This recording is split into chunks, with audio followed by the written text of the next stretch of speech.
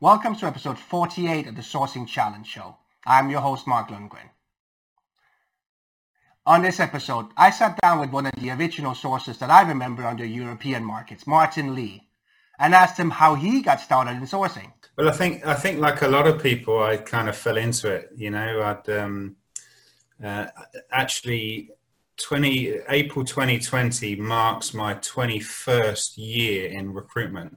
I started mid-April 1999, and I'd been traveling with my best mate. I'd been living in Cape Town actually for a year, and I came back. I think we had like £20 between us, and thought, right, okay, we need to do a job. And there was an advert for recruiters, and I think there was a picture of a Porsche and like earn 100k a year, and I just thought, well, it will do, you know, until I find something proper to do.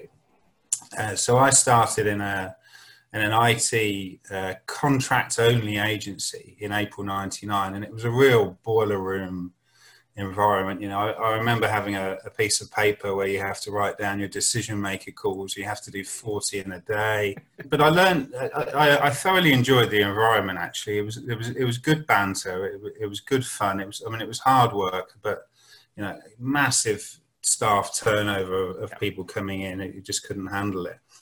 But I mean, I would spend 99% of my time on the phone trying to get through to decision makers and basically ask them, have they got any contract jobs for me to work on?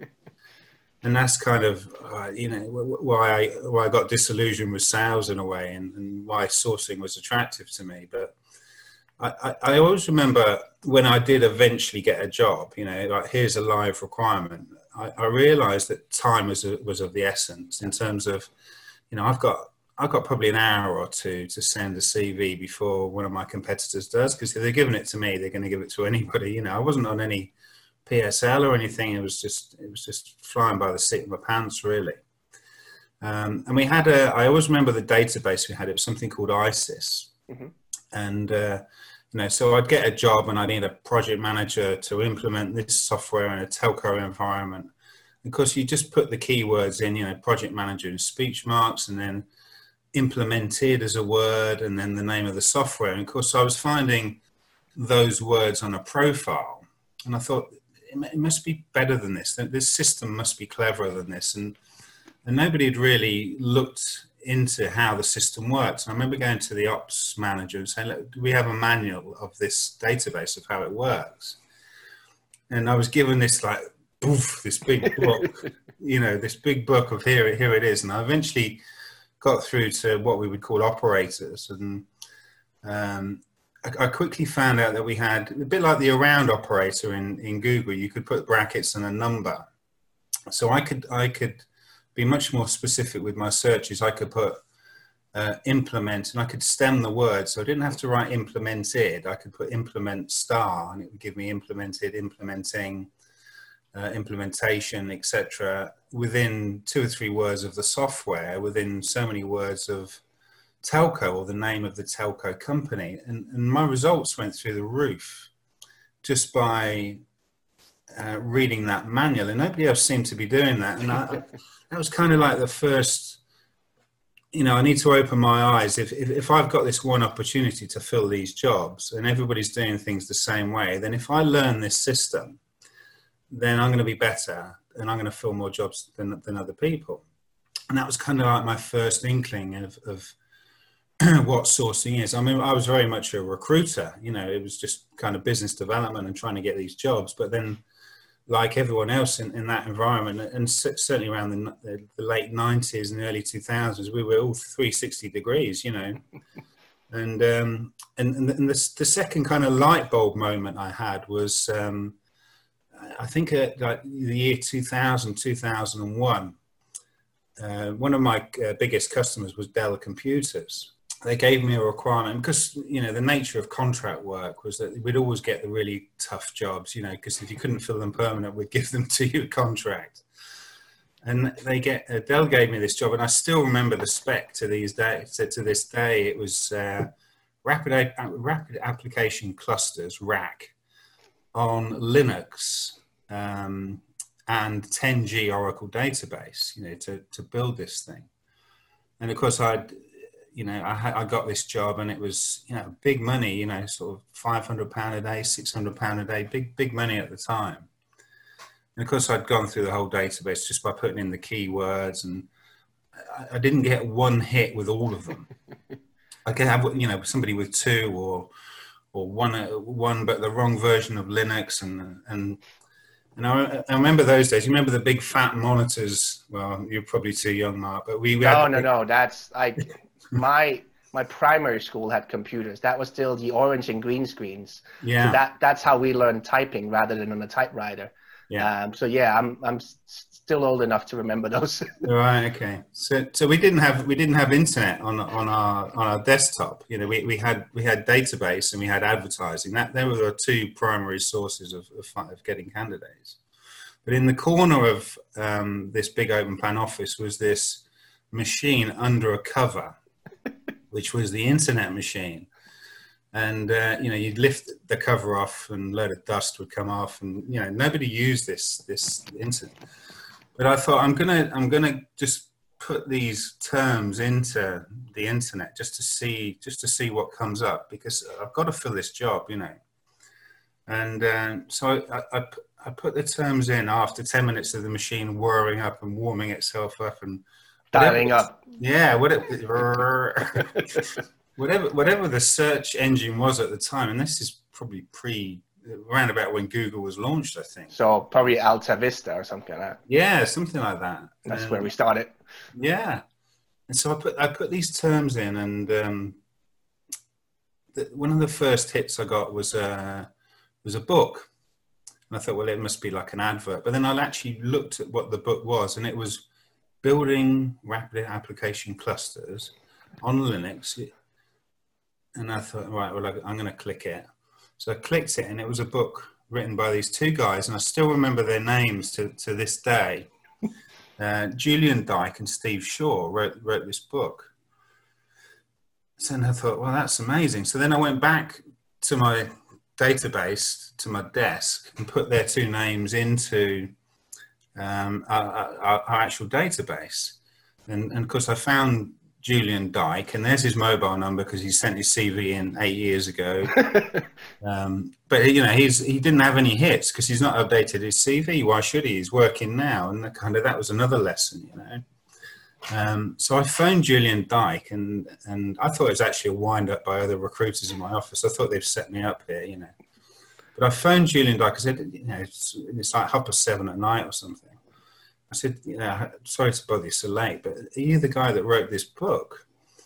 And he said, yeah. And I said, look, I've got this job with Dell Computers. It's a 12-month contract. It's a subject matter expert. He said, oh, that's really interesting. He says, but I'm working. And he said, but you might want to talk to Steve Shaw. So I had Steve Shaw's details on the database as well, again, without the right hits. I've never found him by just putting in the key terms into the database. And so I phoned Steve Shaw, and we had an interesting discussion, and it looked like the perfect job for him. And I went home really happy, because he was going to send me his CV. Unfortunately, there's no happy ending to that story, because Steve Shaw took another job after 4 interviews. They flew him out to Texas. He was the perfect guy. And he ended up working for Intel. And if you look at him on LinkedIn now, you'll see that he's still at Intel. So I'm pleased for Steve Shaw. He made the right choice. But it was a real light bulb moment for me, thinking if I'm so blinkered to think there's my database and then I can advertise, and these are my only two sources of finding candidates, and then all of a sudden there's this machine in the corner that's got this whole other wealth of information out there. I've got to learn how to use the internet. No, especially finding two people who literally wrote the book of what you were looking for. Yeah. But, that didn't say anywhere. Yeah, they literally wrote the book, and that kind of excited me that there was this whole other new world to recruitment. This whole other world to not being on the phone all day and people telling you to go away. That maybe I could specialize in sourcing, but I carried on within the agency for a while, and then I got kind of towards the back end of I stayed with the agency for 11 years, which I think was quite unusual. Wow. Certainly with that agency. And anything more than 1 year is unusual. Yeah. So yeah. But I thoroughly enjoyed it, and I met some great people, made some good friends. But towards the back end of my time there, the boss of the company, who was he was quite a clever guy, quite innovative guy. He started playing around with data. He looked at the CVs that we had on the database, so about 150,000 IT contractors in the UK. And he built a kind of a Google Maps front end and plotted geographically the CVs onto this map. So we looked at kind of heat maps. Mm-hmm. So we could see the M4 corridor. Anyone in the UK will know that the M4 is just a east to west motorway where most of the big tech companies go. So, there's all the Oracle DBAs along the M4 corridor. And he said, what do you think? And I said, well, really interesting, but the next question is, where's the jobs? And he said, yeah, it's exactly what I was thinking. So then we started to build scrapers. So we built not just me, there was a whole development team, but I was involved with it. And we built scrapers to extract jobs from companies' websites. So if all the Oracle DBAs are there, and then there's a load of Oracle DBA jobs there, then why are companies hiring in that location when actually the skills are there? And all the other questions that you can think of. So that got me interested in data and what you could do if you could visualize stuff. And I love the idea that he put it on a map, because it just, as a human, it makes more sense, right? You can see where these things are. So we got really into that, and about 2009, he said, right, I want you to go and learn properly how to find candidates, because we want to populate this system with much more than 150,000 UK IT contractors alone. So he said, go to a conference. So I went to True London 2, second ever True London, and with my kind of, the product was called Zoom, so I went there with my kind of salesman Zoom hat on, and what I saw just amazed me, and it was kind of like a turning point. Like, right, this is it. I've got to get into sourcing, because Jim Stroud was presenting. He was. I never forget the guy's entrance. He came into the room with his suit on, and everyone else had hoodies on, and he was a real showman. He was a real kind of star in a way, and the talk he gave was brilliant. Such enthusiasm, and the way that Jim Stroud can deliver something. And Marie Journey was there. She presented a session on tools. On this tool does this, and that tool does that. And I just thought, wow, just like, I came home with like 3 pages of written notes of all these tools and stuff. And I bugged them. I think I bugged Jim, and I think I bugged Marie Journey. God bless her. And she was so kind that she responded and said, "Oh, there's this tool, and there's, just go and check them out." And she gave me a list. I remember her sending me an email, and it was entitled "Virtual Cupcakes." This was all like her best tools, and she was really kind with her knowledge and her time. And so I kind of. At that point, I thought, I've got to get into this more. I've done, quite a few years of being on the phone and business development, but this is a whole new world within recruitment. And if there's all these tools that these guys know, there's probably a load of other tools that are out there.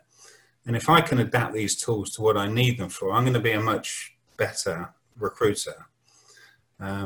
And sourcing seemed just like more fun, right? Much more fun than the schmoozing, salesy side to it. So yeah, that was it. That's how I got kind of into it, really. A number of those different events, and it just kind of inspired me to want to know more. And I think that's the secret to it. You can't force people to be a sourcer. They have to be interested in it, and they have to be enthused by it initially.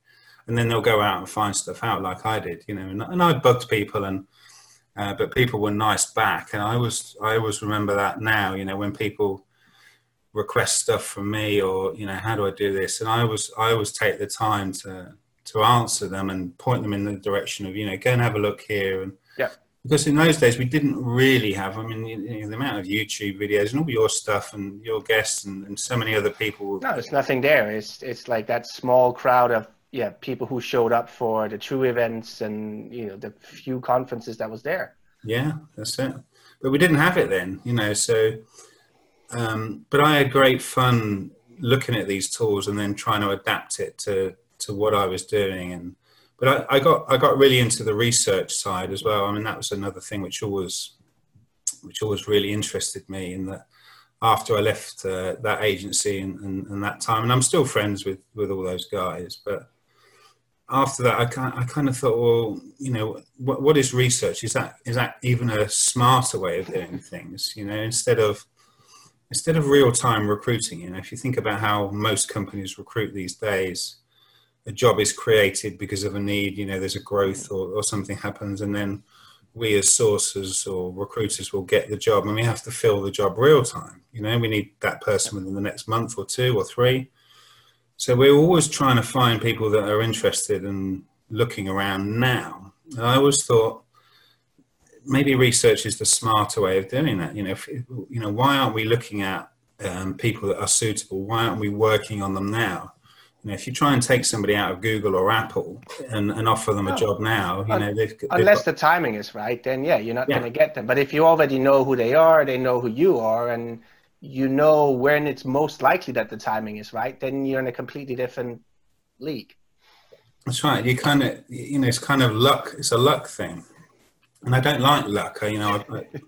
I prefer to be smart about things. So I really got into the research side of things and ended up doing research projects for companies that. Well, I had loads of great examples of companies. We're thinking of moving. There was one company that shall remain nameless, but they had all their most expensive front office operations. They had finance was in Malmo in Sweden.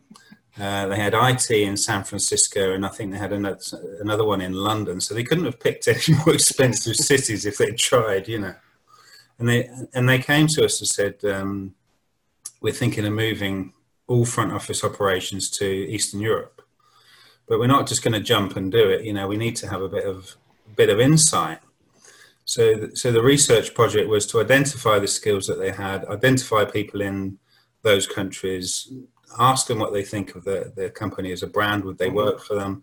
And we did the whole thing, and they eventually moved it, and they saved 66. It was 2/3 savings by actually just moving that. And I kind of love that. Recruitment related research work, but it's kind of a business decision thing as well. No, it's the whole heat map, like going back to the heat maps and finding out like where are rather than just taking the plunge and then like, all right, let's give these back to every agency in that new country. Actually having the research and saying, are these people here, and if they are, what would they cost, and would they even want to work for us? Yeah, no, exactly. Yeah, I really got into that, and I continue to do research stuff now. I love the research work. I'm a committee member of an organisation called the ERA, the Executive Research Association. So these are about 200 people around the world who are mostly work from home, independent people who they tend to do the hard work for exec search firms. They're the people that the exec search guys go to when they want to create a long list. So I do some training with those guys, and they get involved with interesting stuff. But I still love to do the research work as well. And I mean, I know you've led research both for TalentWorks and Kelly Services. So when you're looking for people, like whether it's a completely new researcher or a sourcer coming in, like what do you look for, and how do you kind of get them started in the work? I never have a predefined idea of what somebody should be. I think that's a mistake. I've hired people who've been librarians. Because they've got that kind of research, that kind of methodical mindset right, this is what we need to do. Kind of the way I always look at things, and let's break it down to what tools could be used, where these people need to go, how do we extract that information, what's the best way of doing it, you know, all the different processes. Somebody who has a methodical mindset of how they're going to tackle the problem. So they could literally come from any background, and they certainly wouldn't have to be experienced in it. You know, one of the greatest things I've ever done, I think, is to nurture people. Yeah. Is to kind of people who are young and green but enthusiastic, you know, and to see them develop their own skills and challenge you and say, well, I think we could do this better, and you know, just so I would never have a preconceived concept of where they should come from. I could normally tell by meeting them or talking to them fairly quickly if they were the right sort of person, you know, by the kind of questions they asked, or if I was to ever do training sessions with people, I would always look for the people who were 2 questions ahead. You know, they were thinking about things and how they could apply it to their situation, you know. Because I think as sources we can be a bit robotic with what we do, you know, and a lot of people maybe would not enjoy the job, but they take a job description, they copy and paste the keywords, they go to LinkedIn, repeat, you know, and that's just boring. That's not fun. That's not proper sourcing. And as we all know, that can be automated now. Yeah. So I always want people who kind of think out the box and who would go and lift that dust cover off the internet machine, whatever that may be, kind of the way I did. So, but yeah, and I mean, normally there would be people who are maybe done a university course, they've done their own research, or they're technically minded, or, you know, they pick things up quickly, or they're just kind of smart and inquisitive, I guess, to summarize. Yeah.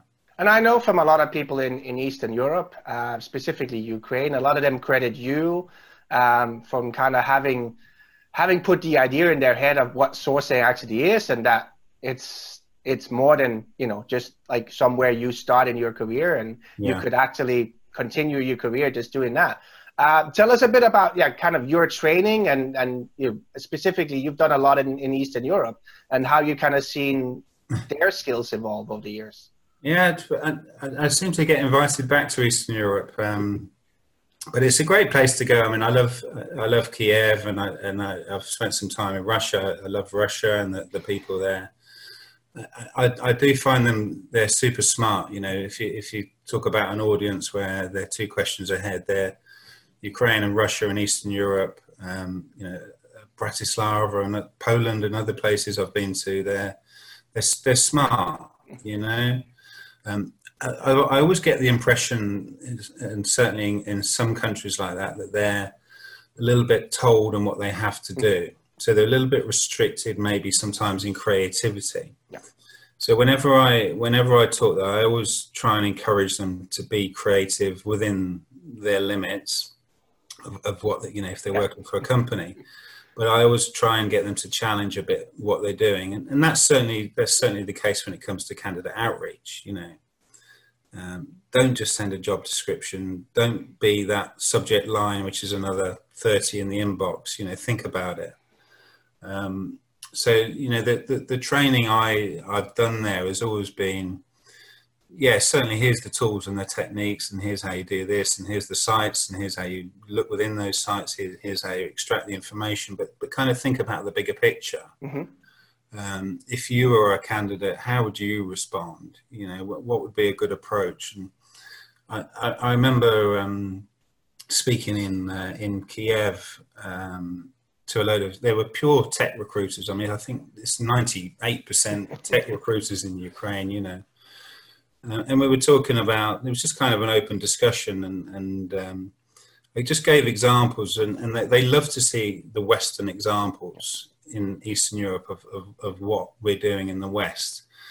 And they adapt it to their own market. You know, I never think we should copy somebody exactly. I think some American methods are not right for here in the UK. And I always think you need to tailor it to what you're doing and who your audience is. But we were just talking about people going to certain meetups. And there was an example of an agency I knew in London that sponsored a meetup for tech developers, and just paid for the beer and the pizza. Yeah.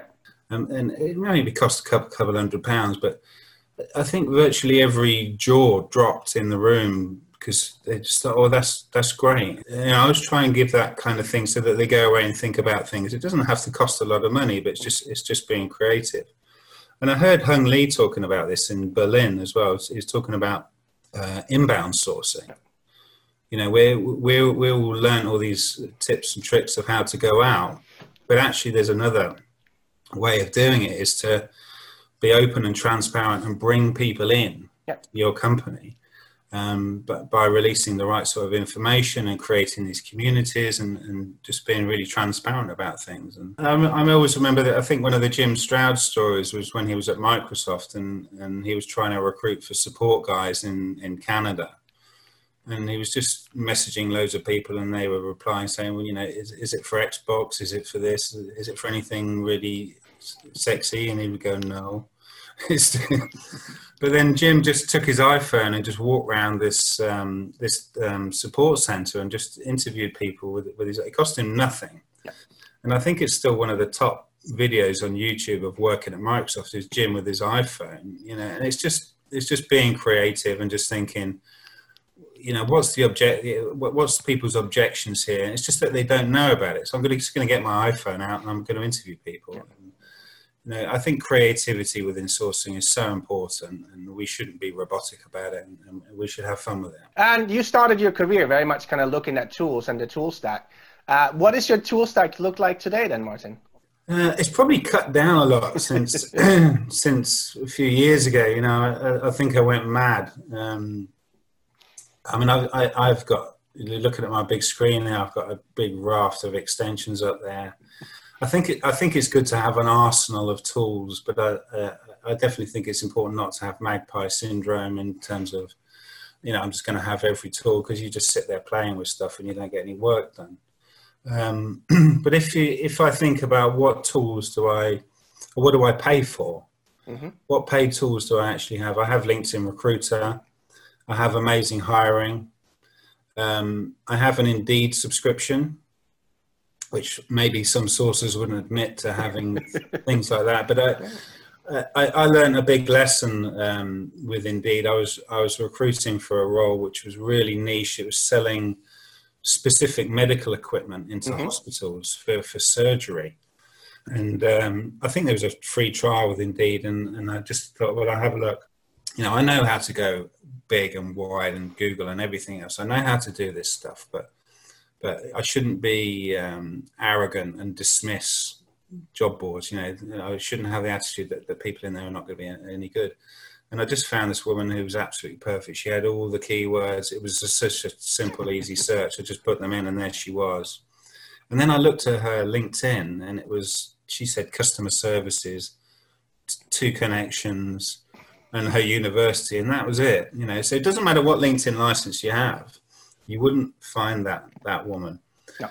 And she's still there. She's loving it, and it's great. So that was another lesson in that we shouldn't dismiss these other things as well.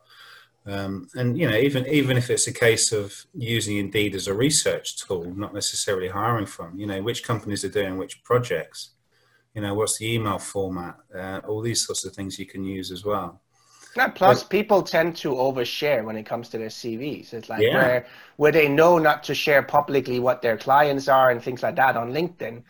When it comes to CV, I've seen some, management consultants go into very much details most of the time, short of actually mentioning the name of the client. They've done every piece of what their project with them were. Yeah. But you don't get that on LinkedIn necessarily, but you do get that a lot of CVs. And, with Indeed and a lot of the other CV databases, people tend to forget they put their CVs on there when they stop getting emails. Yeah. So even going back and saying, like, show me every CV from ever, and then taking the oldest first, because similar to your people writing the book, you sometimes get people that are like, this isn't anywhere on any of your social profiles, but here you describe a project, which is exactly what might be 5 years ago. And I don't know if you've updated it, but I have a mobile number, I have an email, and I have a really good description of you having done this in the past. So Yeah, I say it's similar to the book one in that, you know, there could be some old information there. And then when you kind of cross-reference, you know,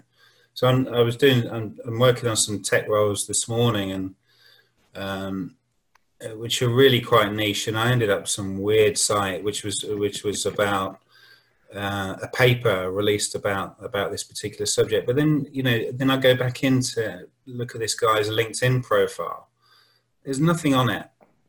You know, there's nothing on it at all. So, and that's the fun of it, right? You know, it's the thrill of the hunt for us. You know, it might sound a bit crass in a way, but at the end of the day, I do think we do such an important job. You know, we put people into the right jobs. We change their lives. You know, and we should never forget that we're in the people business. Yeah. And if we can enhance people's lives by giving them a better salary or giving them the career aspirations by stalking, then let's do it. You know, but we can have fun with it. A lot of people always talk about the big life decisions, like buying a house or buying your first car.